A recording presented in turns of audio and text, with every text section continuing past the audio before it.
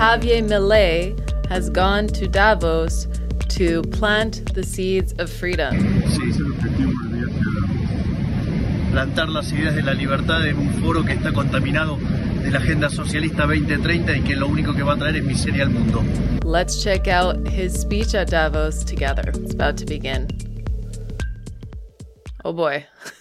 Good afternoon, ladies and gentlemen. It's for me a great honor to welcome Javier Milei. As you know, he's a freely elected president of Argentina, and it's actually your first trip to a foreign country after you have been elected. First, congratulations for your election, and congratulations also to your sister, who managed your... Javier looks like he's just sitting there like, oh my gosh, this is just, I'm going to blow this place up. So let's continue. Election campaign. I think you, sometimes people would say with more radical methods, but you introduce a new spirit to Argentina, making Argentina much more related to free enterprise, to entrepreneurial activities, also to bring Argentina back to the rule of law. So we have a very extraordinary person among us today, and of course we are all eager to listen to you, and again a very cordial welcome to the World Economic Forum.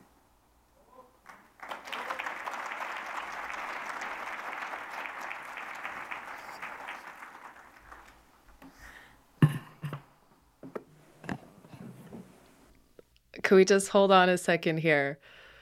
Just read the body language in this room. Like, go back and play that without audio and just kind of watch that interaction between Javier Milei and Klaus Schwab. Schwab just looks completely nervous and he's just trying to say all the right things. All right, let's hear what he has to say. I haven't seen this yet.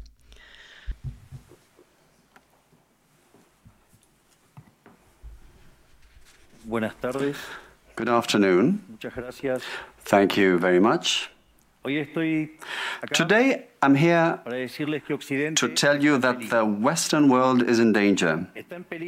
And it is endangered because those who are supposed to have to defend the values of the West are co-opted by a vision of the world that inexorably leads to socialism and thereby to poverty. Unfortunately, in recent decades, motivated by some well-meaning individuals willing to help others, and others motivated by the wish to belong to a privileged caste, the main leaders of the Western world have abandoned the model of freedom for different versions of what we call collectivism. We're here to tell you that collectivist experiments are never the solution to the problems that afflict the citizens of the world. Rather, they are the root cause. Do believe. So right away, off the bat, he's not pretending. He's basically calling them out right away. All right. No one better placed than us, Argentines, to testify to these 2 points. When we adopted the model of freedom back in 1860, in 35 years we became a leading world power. And when we embraced collectivism over the course of the last 100 years, we saw how our citizens started to become systematically impoverished, and we dropped to spot number 140 globally. But before having the discussion, it would first be important for us to take a look at the data that demonstrate why free enterprise capitalism is not just the only possible system to end world poverty, but also that it's the only morally desirable system to achieve this. If we look at the history of economic progress, we can see how between the year 0 and the year 1800 approximately, world per capita GDP practically remained constant throughout the whole reference period. If you look at a graph of the evolution of economic growth throughout the history of humanity, you would see a hockey stick graph. an exponential function that remained constant for 90% of the time and which was exponentially triggered starting in the 19th century. The only exception to this history of stagnation was in the late 15th century with the discovery of the American continent. But for this exception, throughout the whole period between the year 0 and the year 1800, global per capita GDP stagnated. It's funny that he brings up the hockey stick graph, because this is the kind of graph that the IPCC, which is the International Panel on Climate Change, a diplomatic organization that people like the World Economic Forum and other central planners, they use the IPCC's hockey stick graph to say that this is why we need to have all of these reorderings of society in order to combat climate change. They say, oh, climate change has gone up exponentially, suddenly, it was flat, and then now all of our human activity has caused this. So it's interesting that he refers to the hockey stick graph to talk about how free enterprise and a free market system actually led to this explosion in human flourishing, liberty, and economic growth. Now, it's not just that capitalism brought about an explosion in wealth from the moment it was adopted as an economic system. But also, if you look at the data, what you will see is that growth continues to accelerate throughout the whole period. And throughout the whole period between the year 0 and the year 1800, the per capita GDP growth rate remained stable at around 0.02% annually, so almost no growth. Starting in the 19th century, with the Industrial Revolution, the compound annual growth rate was 0.66%. And at that rate, in order to double per capita GDP, you would need some 107 years. Now, if you look at the period between the year 1900 and the year 1950, the growth rate accelerated to 1.66% a year. So you no longer need 107 years to double per capita GDP, but 66. And if you take the period between 1950 and the year 2000, you will see that the growth rate was 2.1%. Again, the CAGR, which would mean that in only 33 years we could double the world's per capita GDP. This trend, far from stopping, remains well alive today. If we take the period between the year 2000 and 2023, the growth rate again accelerated to 3% a year, which means that we could double world per capita GDP in just 23 years. That said, when you look at per capita GDP since the year 1800 and until today, what you will see is that after the Industrial Revolution, global per capita GDP multiplied by over 15 times, which meant a boom in growth that lifted 90% of the global population out of poverty. We should remember that by the year 1800, about 95% of the world's population lived in extreme poverty, and that figure dropped to 5% by the year 2020, prior to the pandemic. The conclusion is obvious. Far from being the cause of our problems, free trade capitalism as an economic system is the only instrument we have to end hunger, poverty, and extreme poverty across our planet. The empirical evidence is unquestionable.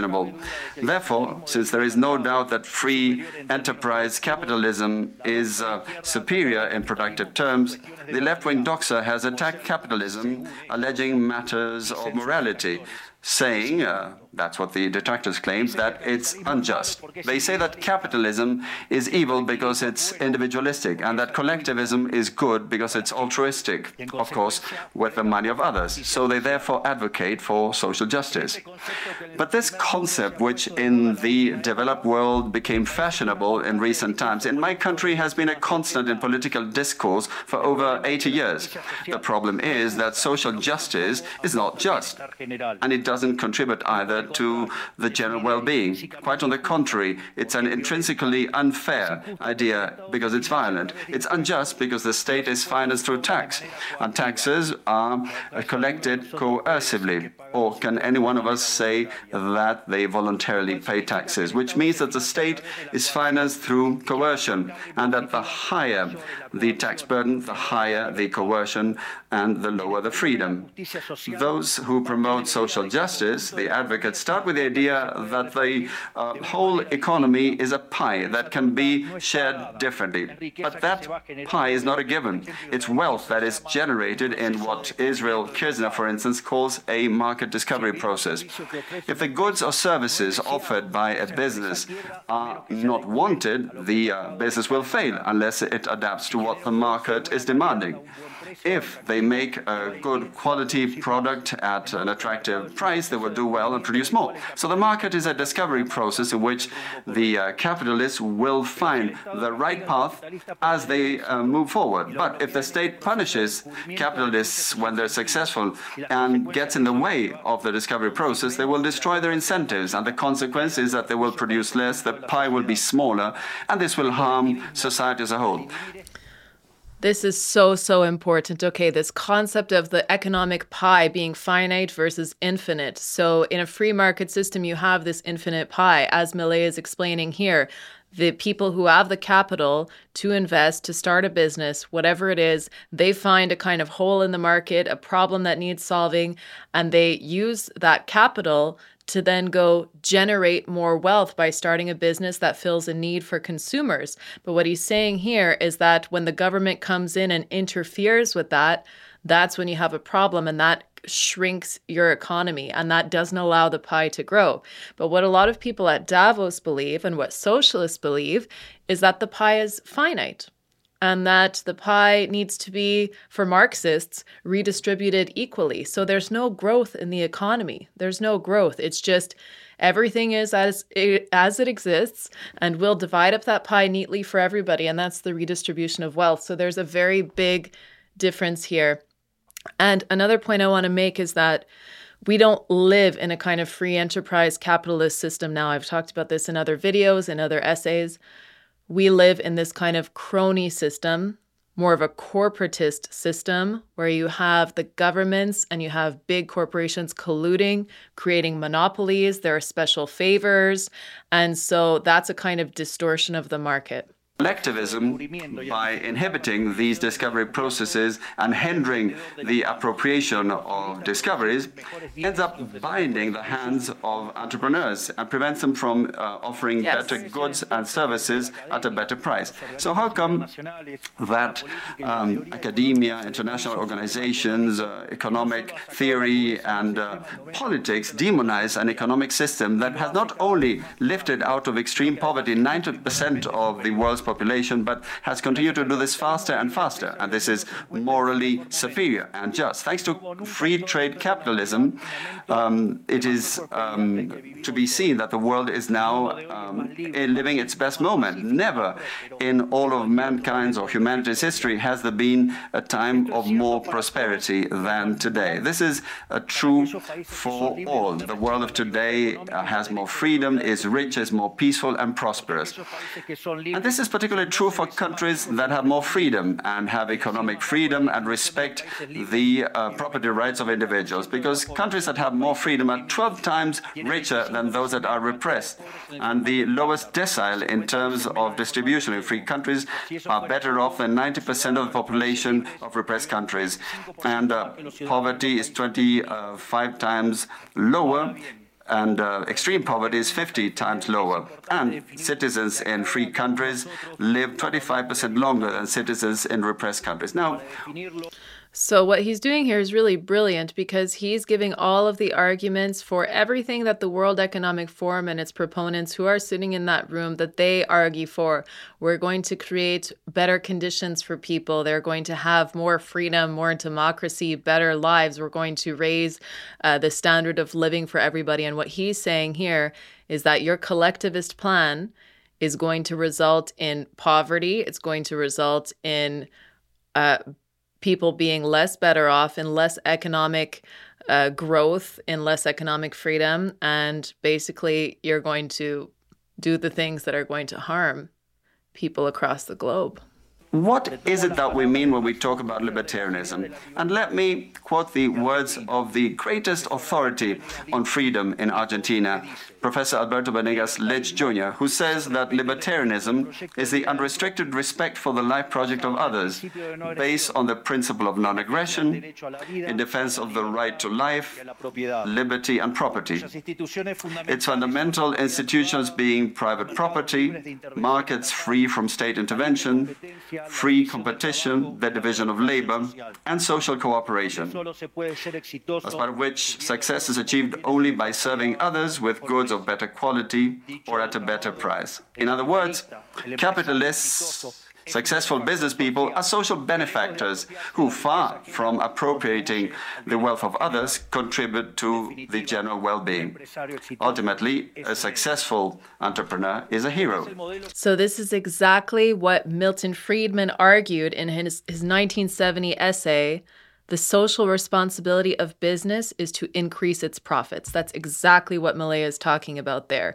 And funnily enough, Klaus Schwab was so obsessed with debunking this essay by Milton Friedman and arguing that no, it's stakeholder capitalism that we need, which is basically fascism or socialism or a repackaged kind of collectivism, in order to basically rebut and to fight Friedman and to say, no, this is the better way. And that's how the World Economic Forum was founded, based upon a rebuttal to exactly what MILEI is saying right now. This is the model that we are advocating for the Argentina of the future, a model based on the fundamental principles of libertarianism, the defense of life, of freedom, and of property.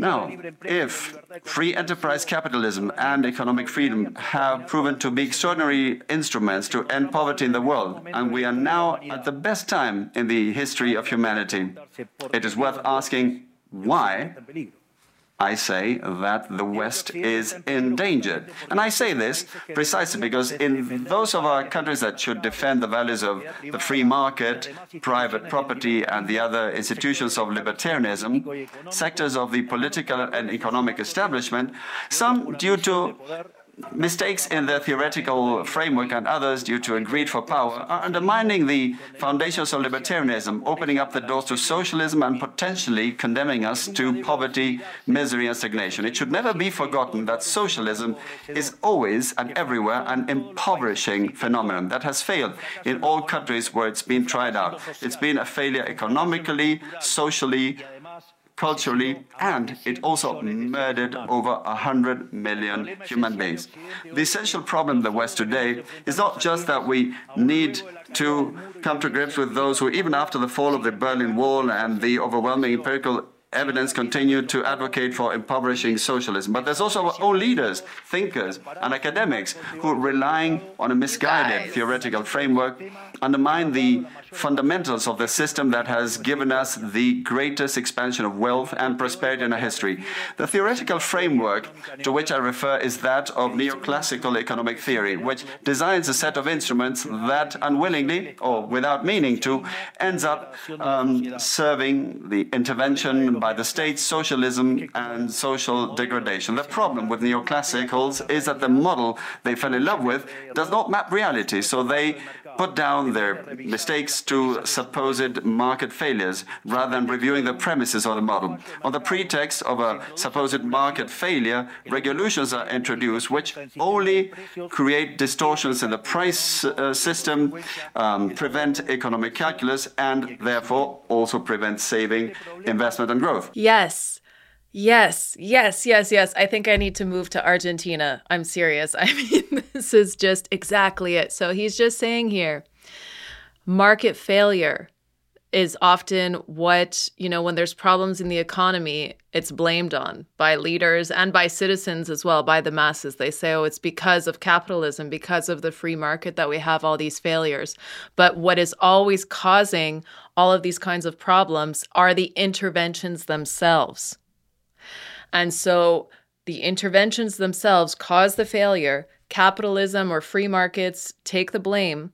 And then they say, we need to have less free markets. And George W. Bush had famously said, or infamously said, we need to kind of like end free markets, or we need to kind of pause the free market system to save the free market system. So they think like, okay, let's just go in there and technocratically, socially tweak everything, and then we'll fix it. And then, it'll be okay again. But that's exactly the furthest thing from the truth. This problem lies mainly in the fact that not even supposedly libertarian economists understand what the market is. Because if they did understand, it would quickly be seen that it's impossible for there to be something along the lines of market failures.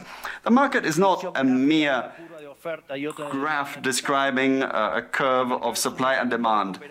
The market is a mechanism of social cooperation where you voluntarily exchange ownership rights. Therefore, based on this definition, talking about a market failure is an oxymoron. There are no market failures. If transactions are voluntary, the only context in which there can be a market failure is if there is coercion. And the only one that is able to coerce generally is the state, which holds a monopoly on violence. Consequently, if someone considers that there is a market failure, I would suggest that they check to see if the state intervention involved. And if they find that that's not the case, I would suggest that they check again, because obviously there's a mistake. Market failures do not exist. An example of these so-called market failures described by the neoclassicals are the concentrated structures of the economy. However, without increasing returns to scale functions, whose counterpart are the concentrated structures of the economy, we couldn't possibly explain economic growth since the year 1800 until today. Isn't this interesting? Since the year 1800 onwards,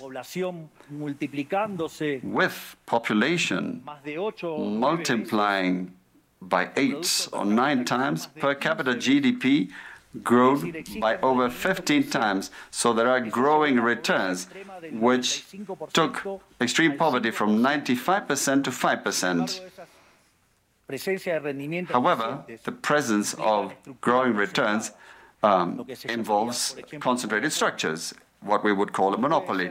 How come then that something that has generated so much well-being for the neoclassical theory is a market failure? Neoclassical economists think outside of the box. When the model fails, you shouldn't get angry with reality, but rather with the model and change it. The dilemma faced by the neoclassical model is that they say they wish to perfect the functioning of the market by attacking what they consider to be failures. But in so doing, they don't just open up the doors to socialism, but also go against economic growth. An example, regulating monopolies, destroying their profits and destroying growing returns automatically would destroy economic growth. In other words, whenever you want to correct a supposed market failure inexorably, as a result of not knowing what the market is, or as a result of having fallen in love with a failed model, you are opening up the doors to socialism and condemning people to poverty.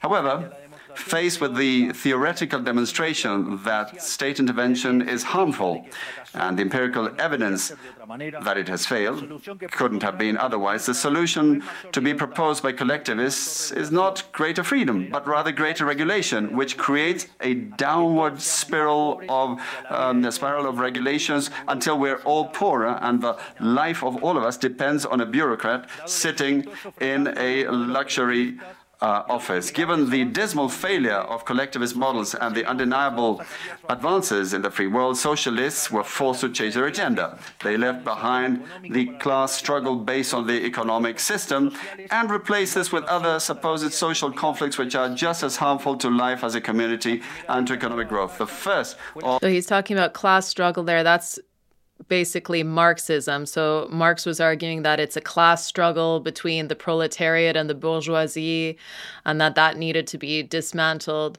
But here he's saying it's basically socialism, but now instead of saying that it's a class struggle, it's other things that have been substituted for that class struggle he's going to get into. These new battles was the ridiculous and unnatural fight between man and woman. Libertarianism already provides for equality of these sexes. The cornerstone of our creed says that all humans are created equal, that we all have the same unalienable rights granted by the Creator, including life, freedom, and ownership. All that this radical feminism agenda has led to is greater state intervention to hinder the economic process, giving a job to bureaucrats who have not contributed anything to society. Examples, ministries of women or international organizations devoted to promoting this agenda. Another conflict presented by socialists is that of humans against nature, claiming that we human beings damage the planet, which should be protected at all costs, even going as far as advocating for population control mechanisms or the bloody abortion agenda. Unfortunately, these harmful ideas have taken a strong hold in our society. Neo-Marxists have managed to co-opt the common sense of the Western world, and this they have achieved by appropriating the media, culture, universities, and also international organizations. The latter case is the most serious one, probably, because these are institutions that have enormous influence on political and economic decisions of the countries that make up the multilateral organizations. Fortunately, there's more and more of us who are daring. So he's talking about them. He's saying, I'm talking about you. You guys are the worst of all, these international organizations. You know, you have a huge, huge influence. To make our voices heard, because we see that if we don't truly and decisively fight against these ideas, the only possible fate is for us to have increasing levels of state regulation, socialism, poverty, and less freedom, and therefore will be having worse standards of living. The West has unfortunately already started to go along this path. I know to many it may sound ridiculous to suggest that the West has turned to socialism, but it's only ridiculous if you only limit yourself to the traditional economic definition of socialism, which says that it's an economic system where the state owns the means of production. This definition, in my view, should be updated in the light of current circumstances. Today, states don't need to directly control the means of production to control every aspect of the lives of individuals. With tools such as printing money, debt, subsidies, controlling the interest rate, price controls, and regulations to correct the so-called market failures, they can control the lives and fates of millions of individuals. This is how we come to the point where, by using different names or guises, a good deal of the generally accepted political offers in most Western countries are collectivist variants, whether they proclaim to be openly communists, fascists, Nazis, socialists, social democrats, national socialists, Democrat Christians, or Christian Democrats, neo-Keynesians, progressive, populist, nationalists, or globalists. At bottom, there are no major differences. They all say that the state should steer all aspects of the lives of individuals. They all defend a model contrary to that one which led humanity to the most spectacular progress in its history. We have come here today to invite the rest of the countries in the Western world to get back on the path of prosperity, economic freedom, limited government, and unlimited respect for private property are essential elements for economic growth. And the impoverishment produced by collectivism is no fantasy, nor is it an inescapable fate. But it's a reality that we Argentines know very well. We have lived through this, we have been through this, because as I said earlier, ever since we decided to abandon the model of freedom that had made us rich, we have been caught up in a downward spiral, as part of which we are poorer and poorer day by day.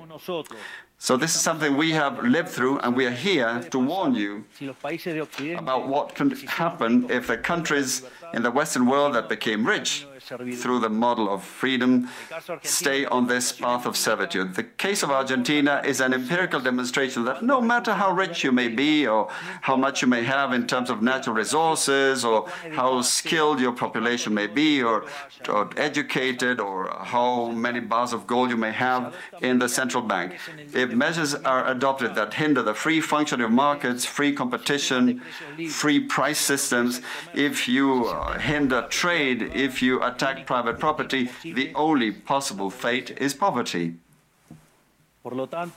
Therefore, in concluding, I would like to... Everybody in the room is just silent, unmoving. I don't know if it's normally like this, but he's giving a speech which is extremely powerful. This is like a cautionary tale. We've been there. Argentina was a prosperous country before we went down this socialist path for 80 years, the same path you guys are on. It's a warning. Wake up. We're going the other way now. We've lived through it and we know. Okay, so he's just given them a crash course in economics that potentially nobody sitting in this room has ever had before. And I wonder what the effects of this speech are going to be. So, because remember, Davos, it's, there are business people there as well. There are, people who are rubbing shoulders and they're there for networking and all the rest. Not everybody is suicidal about the West and about their business and about making profits. Some people there probably definitely benefit from the current system and where things are going. And I mean, these are all the kind of favored people maybe in the room. But maybe there are some people in this room and people who are watching this at home who are going to have some food for thought. Leave a message for all business people here and for those who are not here in person but are following from around the world. Do not be intimidated either by the political class or by parasites who live off the state. Do not surrender to a political class that only wants to stay in power and retain its privileges. You are social benefactors. You're heroes. You're the creators of the most extraordinary period of prosperity we've ever seen.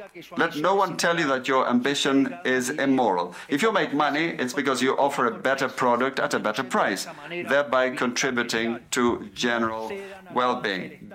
So he's speaking directly to these people. It's pretty genius. He's not there to admonish Klaus Schwab and the other ringleaders of this event.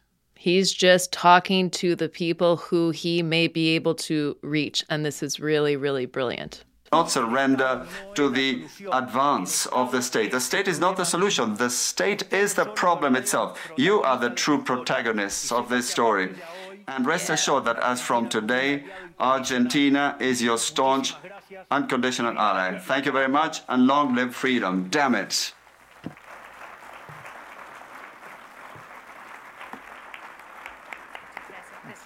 Wow. So what did you guys think of this? I thought this was a really classy speech. I think that he did a really great job. This was an educative speech and something that's inspirational for anybody who's sitting there, who's listening, who's knowing that, we're not going in the right direction. Think of Larry Fink from BlackRock, who was big on the ESG, one of the main proponents of ESG, kind of backtracking now. Business leaders are maybe starting to realize that the path that we're on is extremely, extremely dangerous. And if not understanding that it's dangerous, at least understanding that for them, for their bottom line, this is not going to help them. So I would love to hear your thoughts. Let me know what you thought of MILEI's speech, and I'll talk to you soon.